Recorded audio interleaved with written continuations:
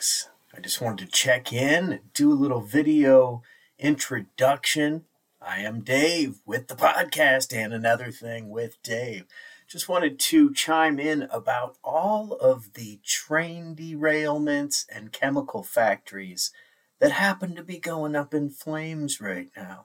It's a little bit odd, all these chemical spills and fires.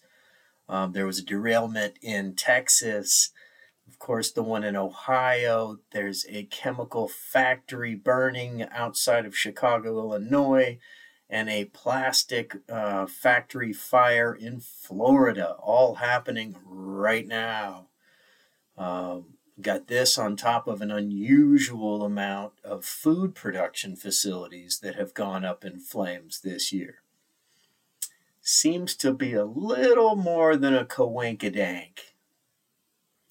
So I urge everybody to look up Agenda 2021 and Agenda 2030.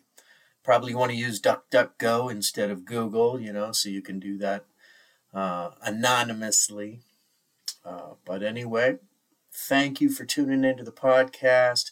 Let me know what your favorite episode is. You can hit me up on Instagram. My handle on Instagram is @AndAnotherThingWithDave. Drop a follow on Instagram. You can also message me and let me know if you would have an issue you would like me to cover in a future episode of the podcast.